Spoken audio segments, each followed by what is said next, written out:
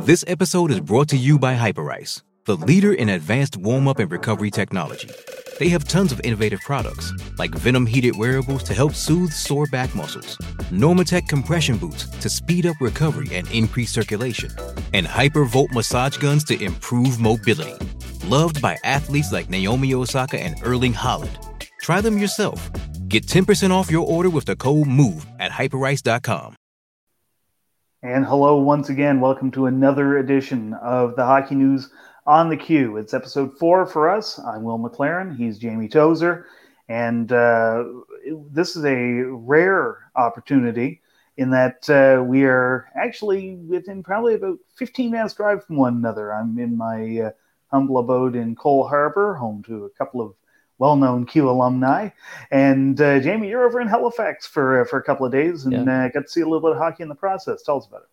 Yeah, so the game on Sunday, kind of what I think we probably expected going in. Not much of a contest between an extremely shorthanded St. John team and a very good Halifax team. Probably one of the most shorthanded Sea Dogs team I can remember in terms of injury loss. Catastrophic amount of injuries to go up against a Halifax team. So not surprising to see the result 7-0. But it probably could have been worse. So honestly, a pretty respectable showing by the Sea Dogs lineup that did play. Yeah, definitely. And, in a year in which depth isn't exactly the calling card for the Sea Dogs, of course, rebuilding from a Memorial Cup triumph last year to virtually have almost every player of significance from that run out of the lineup, whether it's Nicholas Hurtubise in net or your Brady Burnses, your Cam McDonald's, and the list goes on. It's definitely a tough string for the Sea Dogs, and I agree. 7-0. It's if anything, it might be. The Dogs don't look at it this way, but maybe a little bit flattering from the standpoint of the mismatch on the ice. They kept it close. It's 2-0, I believe, after the first period. So they did what they could, and on the third game of a maritime road trip as well. But before that, of course, they were in Cape Breton. Ended up losing 4-0 to the Eagles, who've now won 2 straight, which is happening not a moment too soon for that franchise after winning just one of their first 10 games. That was a special night in Sydney, Nova Scotia. We'll get to that in a little while. But first of all, we'll just focus on the Eagles in general. A couple of big wins. Not only did they have that 4-0 win against St. John on Saturday, but they also had a 5-3 win against the provincial rivals from Halifax. The Mooseheads went up to Center 200 and ended up with a rare regulation loss in their column. But Eagles with that first regulation win of the season and getting some contributions from, first of all, at least one newcomer and another guy who we haven't heard much of leading into this part of the season. Yeah, it's been a bit of a quiet year for everyone's favorite Ivan Squared, or Ivan or Ivan, depending on your pronunciation guide. But yeah, great to see a strong performance for him. Been like you said, a quiet start to the year, but a 4-assist night, and probably the Eagles' biggest game of the year. That was great to see. And Will, you called this. I mean, you didn't really call out a win, but you said the Eagles were probably going to have a good showing in this game, and you were right. Yeah, I mean, it's you don't want to make it sound like exactly what you're talking about, but at the end of the day, it was a key game. Coming off a tough road trip through Quebec, something had to give, and sometimes those provincial rivalry games are just the tonic, and thankfully for them it was. And also a little bit of shake-up in the Eagles lineup. Zachary Gravel was traded, 20-year-old, off to Chicoutimi to make way for another 20-year-old coming from the WHL and defenseman Trevor Thurston. He scored his first goal in the QMJHL in that 5-3 win against Halifax. I was watching that game, actually, and certainly not looking at a place. I don't think Thurston was brought in really as a big offensive catalyst by any stretch of the imagination, but he could certainly pound the puck, and he rifled one past Brady James in the Halifax net for that one. And talking about Ivan, his role continued on Saturday night. 2 points in that victory over the Sea Dogs. Olivier Chatney, he's got 2 wins as a Cape Breton Screaming Eagle, and both of them are shutouts now.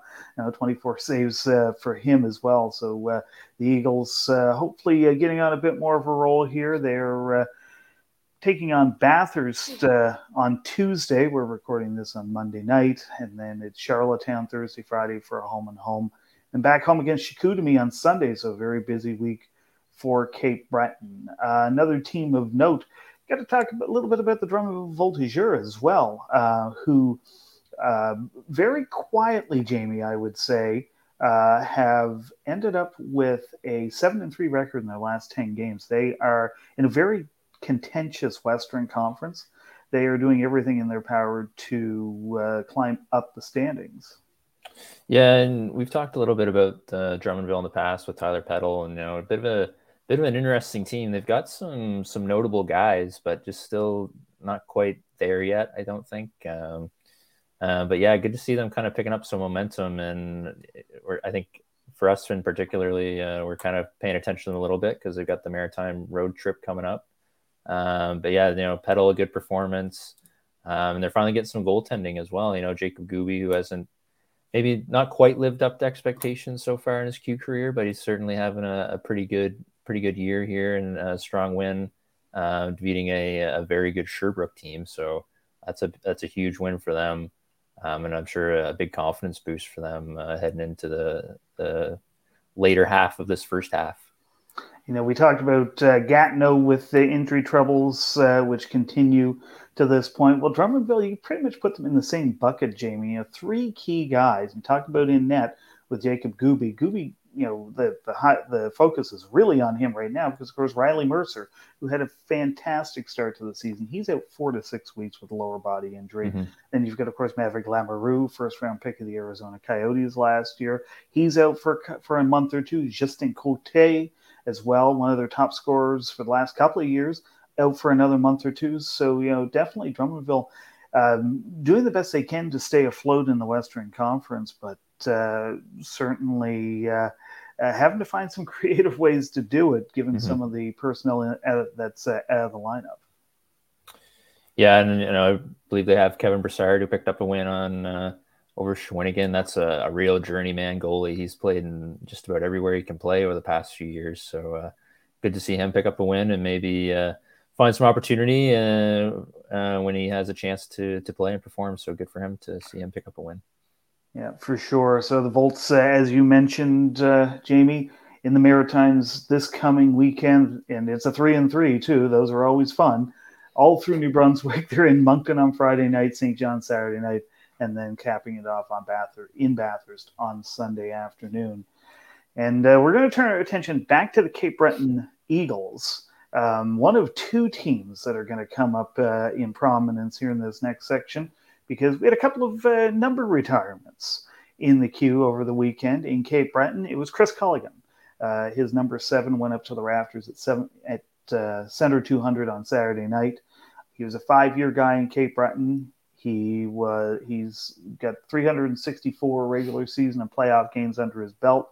Part of one of the actually the biggest run that the Eagles have had in the postseason to date. That was to Game 7 of the 2007 QMJHL semifinals. Went to UMB, was a winner there. Came back as an assistant coach with the Eagles for a number of years. Handed in his resignation over the summer, but still very much a notable name and an impactful factor for this Eagles franchise.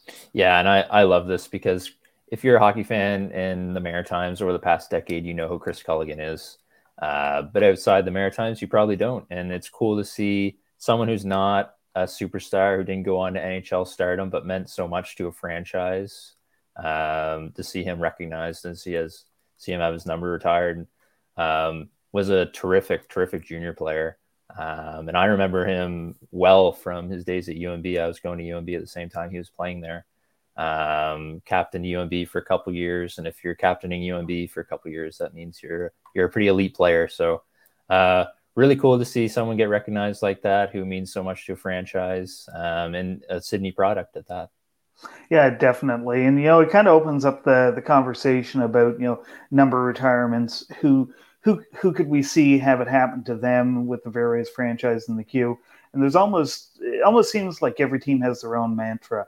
And Cape Breton definitely going the local route. We've seen it on occasion with other teams. One of the ones that comes to mind immediately is Rimouski retiring Jonathan Beaulieu's number. He captained their Memorial Cup winning team in 2000, a name that would not be well known to most fans in the queue, especially fans in the queue nowadays. Yep. But his numbers in the draft are in the rafters there. And there's a few examples of that throughout the league. Sam Lang, who played for Gatineau back then they were still Hull, back in the 70s. He's another one.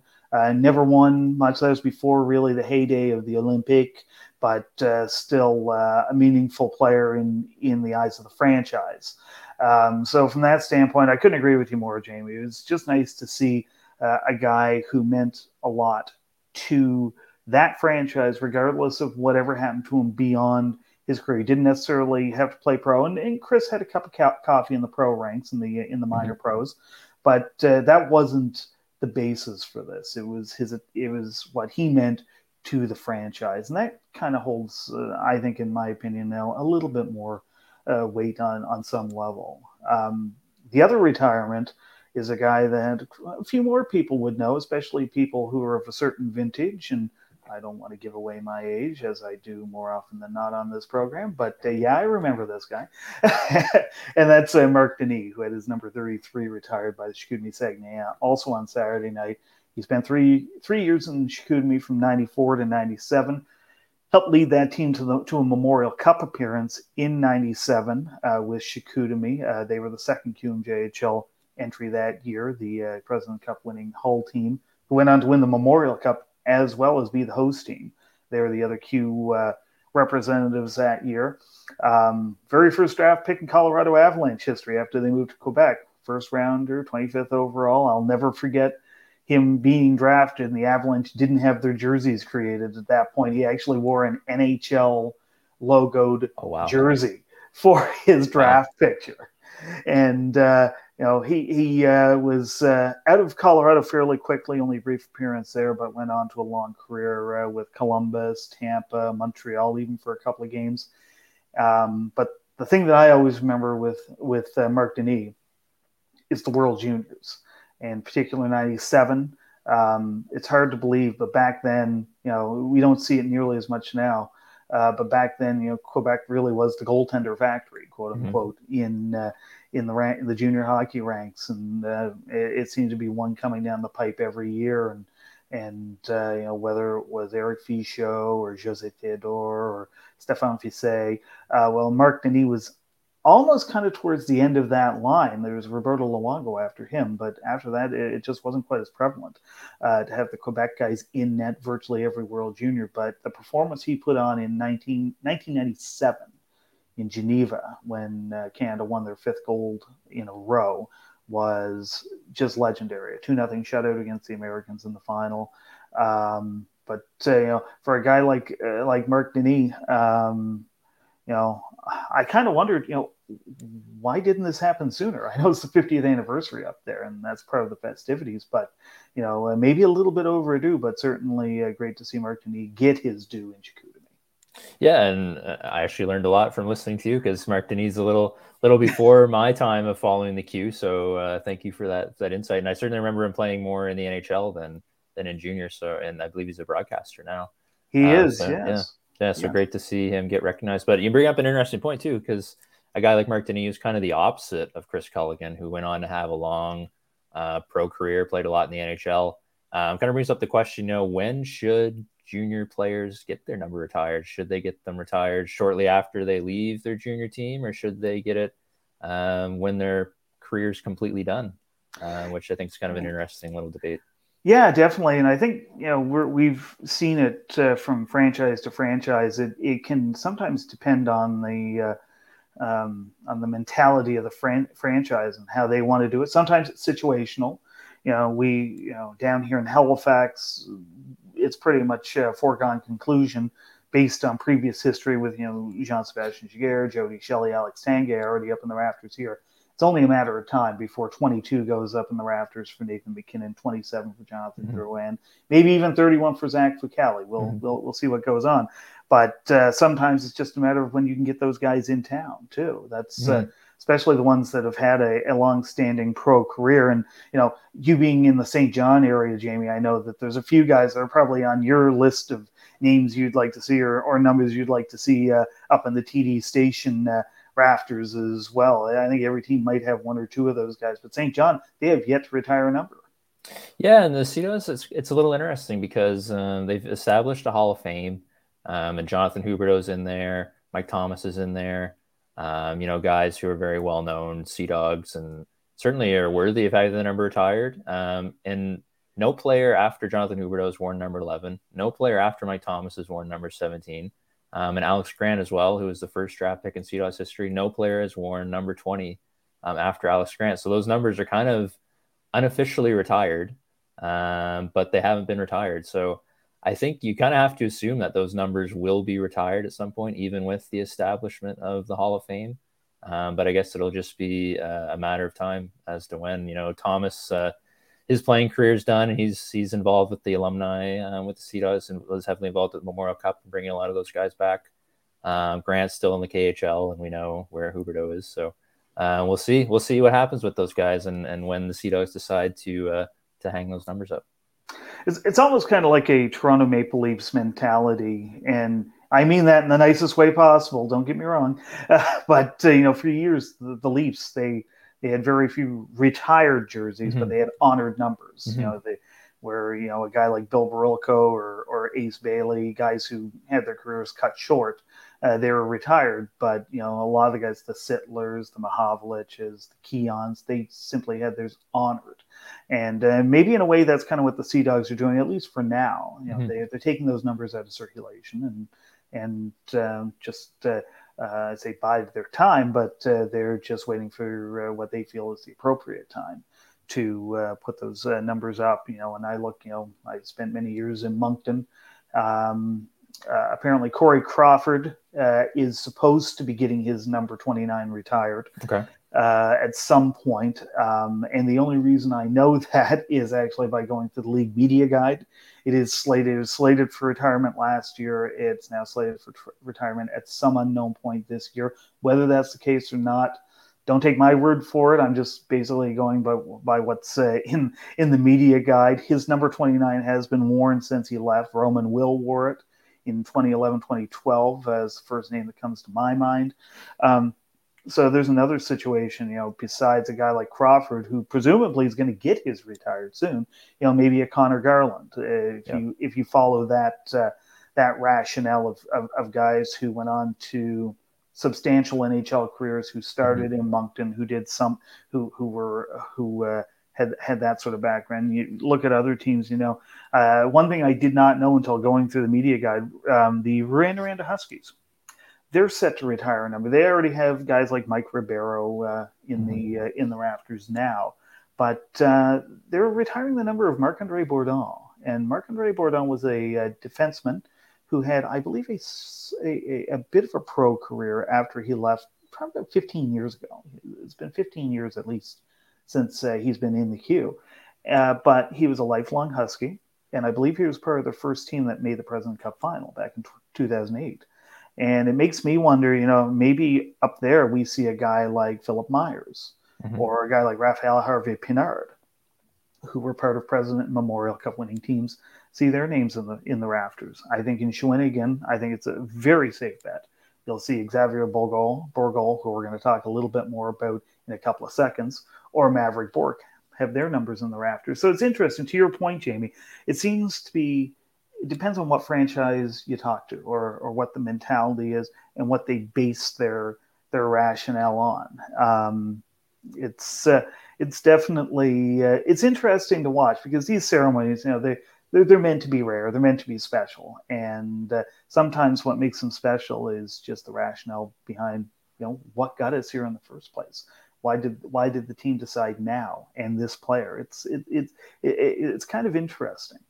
Yeah, it's cool, and I like that teams kind of do their own thing, because I think we're kind of in a time now where a lot of teams, a lot of franchises, they all kind of do the same thing. So it's cool to see teams really going different routes with number retirements, and you mentioned some names there. Boy, there's a lot of guys for the past 20 years in the queue probably worthy of having their number retired. So it'll be cool to see what happens with a lot of those guys as their professional career slowly come to an end over the next 10 years or so.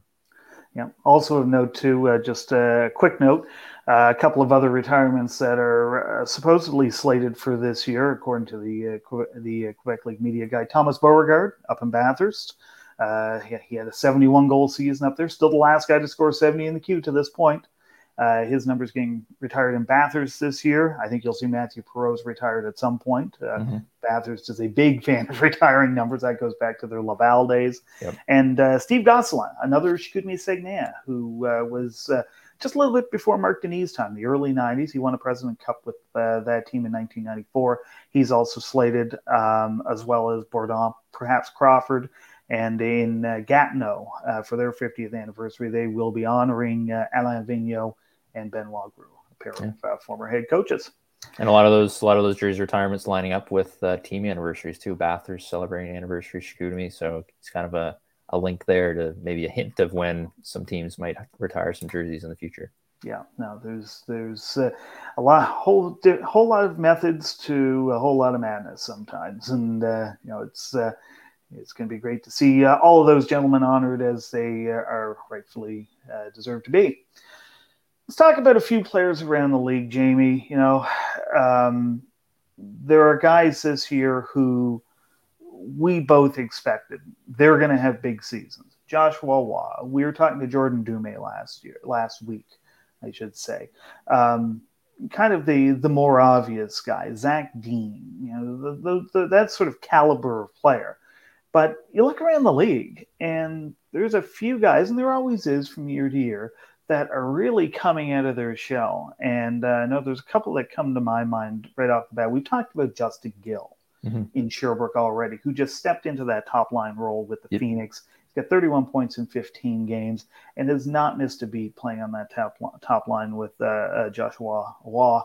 Another guy that I think is worth bringing up is Daniel Borash. I watched the Huskies here in Halifax a couple of weeks ago.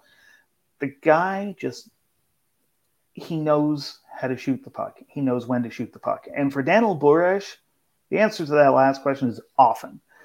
If he thinks he has a sliver of an opportunity, the puck is probably coming off his stick and it's head towards a goaltender. He's, the old infamous Cy Young commentary about goals versus assists.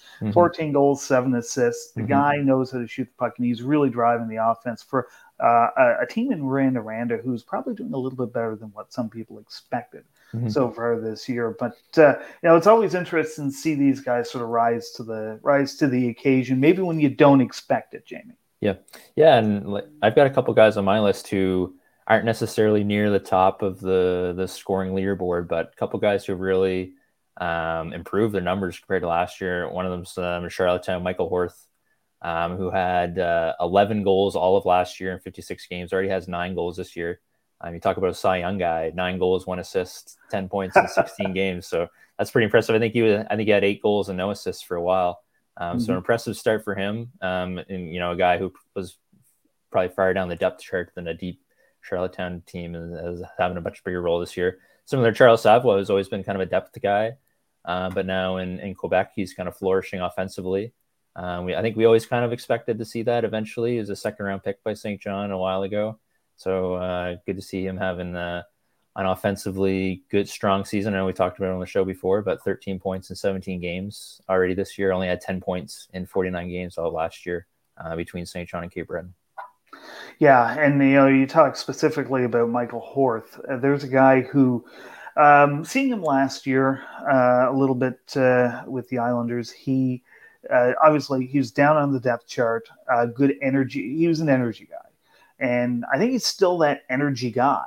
but being thrust into that more pronounced role, he's finding a way to find the back of the net. Now, obviously, he's not the guy that you're going to rely on for offense game in and game out. He's just not that kind of guy. And really, on Charlottetown this year, there are far fewer of those guys than there have been in years past. Xavier Seamano's gone. Brett Budgell's gone. Patrick Gay, just to name a few. But he's finding a way to contribute, and I think that speaks as well to Michael Horth's abilities as it does to Jim Holton, whom, for my money, probably the best coach in the Q right now. Definitely. His ability to plug him into the right situations. Yep. And with that breeds a lot of confidence. And sometimes all it takes is a couple of goals, and all of a sudden, within a short period of time, you got 5, 6, 7 under your belt, and you're rolling. And I think, in a way, that's kind of what's happened with Michael Horth.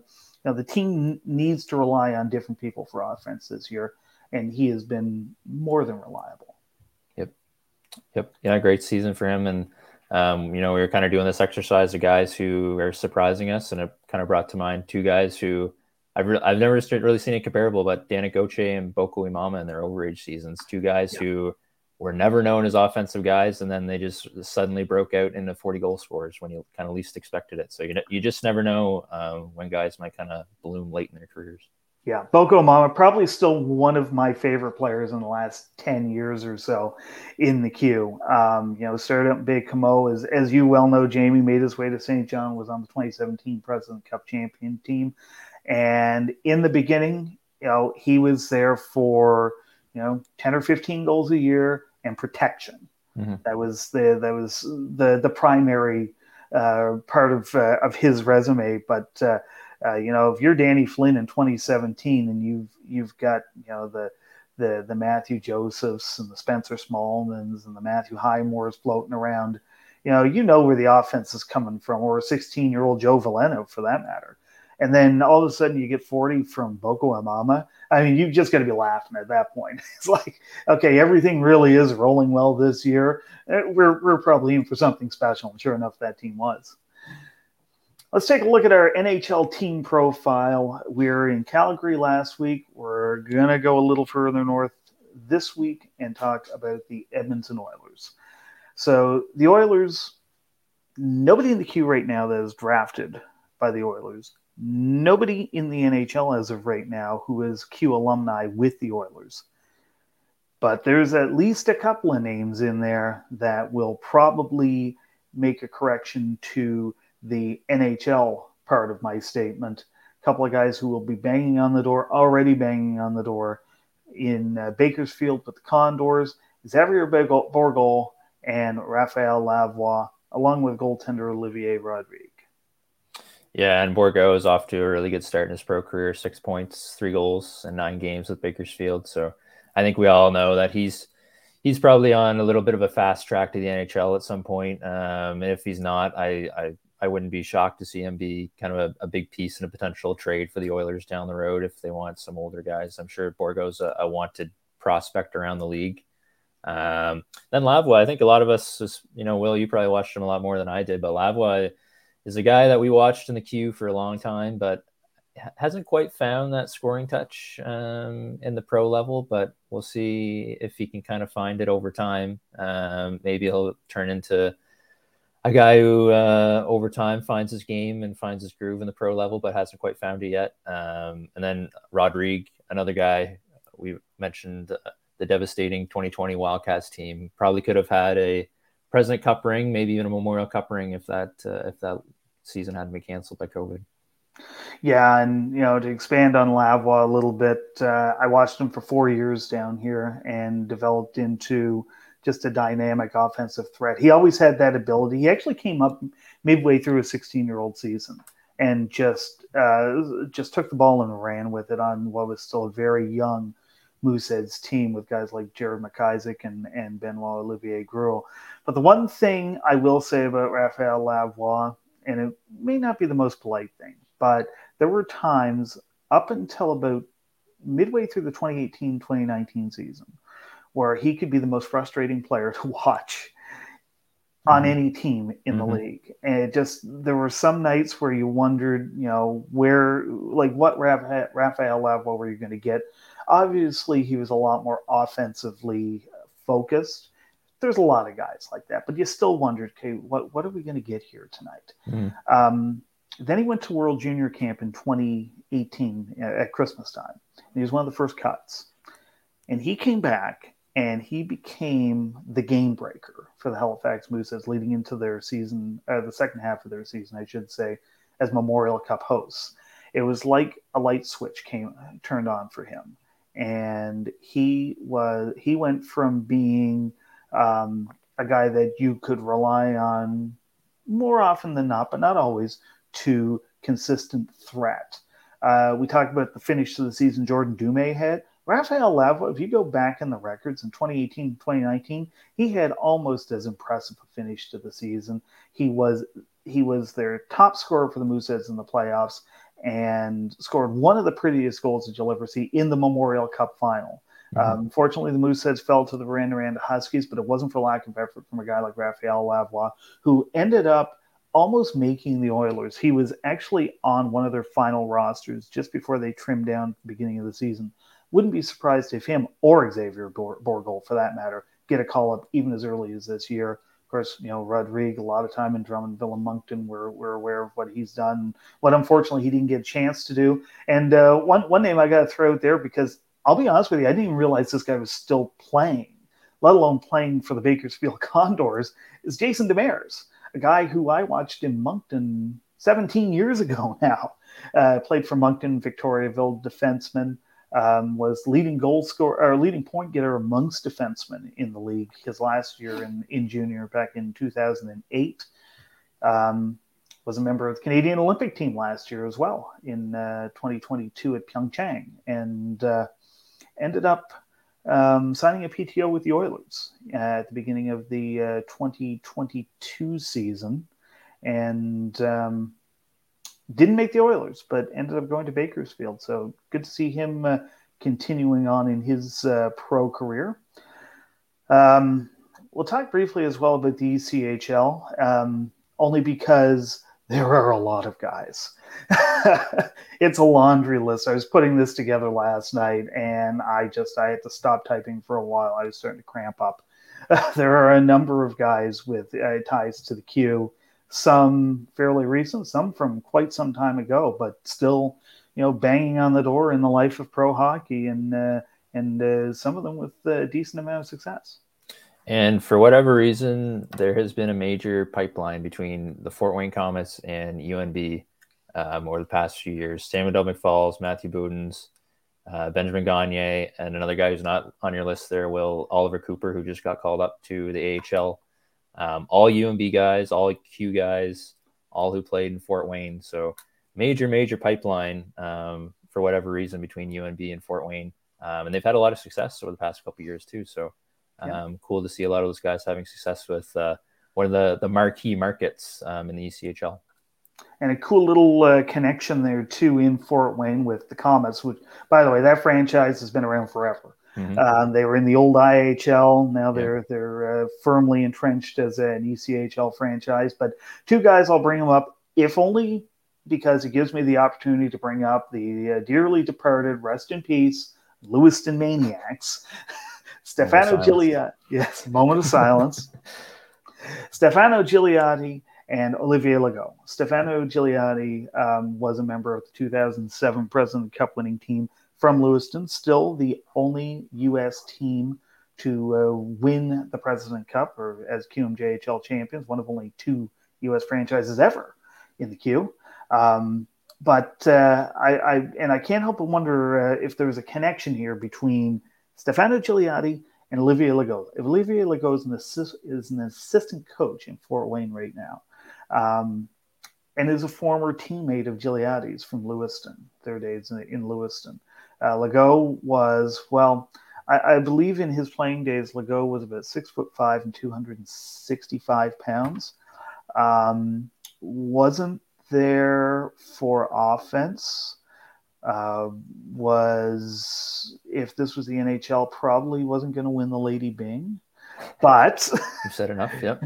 yes, but ended up with a decent little pro career that in the minor pros that spanned numerous teams and leagues, and is now an assistant coach. So these two hooking up from their old Lewiston days to hopefully bring a winner to Fort Wayne in their long hockey history. Let's take a look at the 2023 draft prospect of the week. And, it seems every week we're talking about Jordan Dumais. Well, let's talk about one of his teammates. It's Matthew Catafor. He's a winger with the Mooseheads, more often than not, been playing off and on the line with either Dumais or on the second line, and has not looked out of place one bit after a very strong rookie season, Jamie. Yeah, and kind of a slow start last year, but really turned it on in the second half. And from what I've been reading a lot about him, I think if he can kind of keep that consistency over the entire season, I think he'll probably steadily rise up the rankings, especially if he can keep producing at the pace he is offensively so far. So I think just if he can be steady all year, I think he'll be in a good position to get drafted. Kind of seems to be around the third round right now for this year's draft. Really becoming a big part of that Mooseheads core group, though. That's kind of expected to peak next year.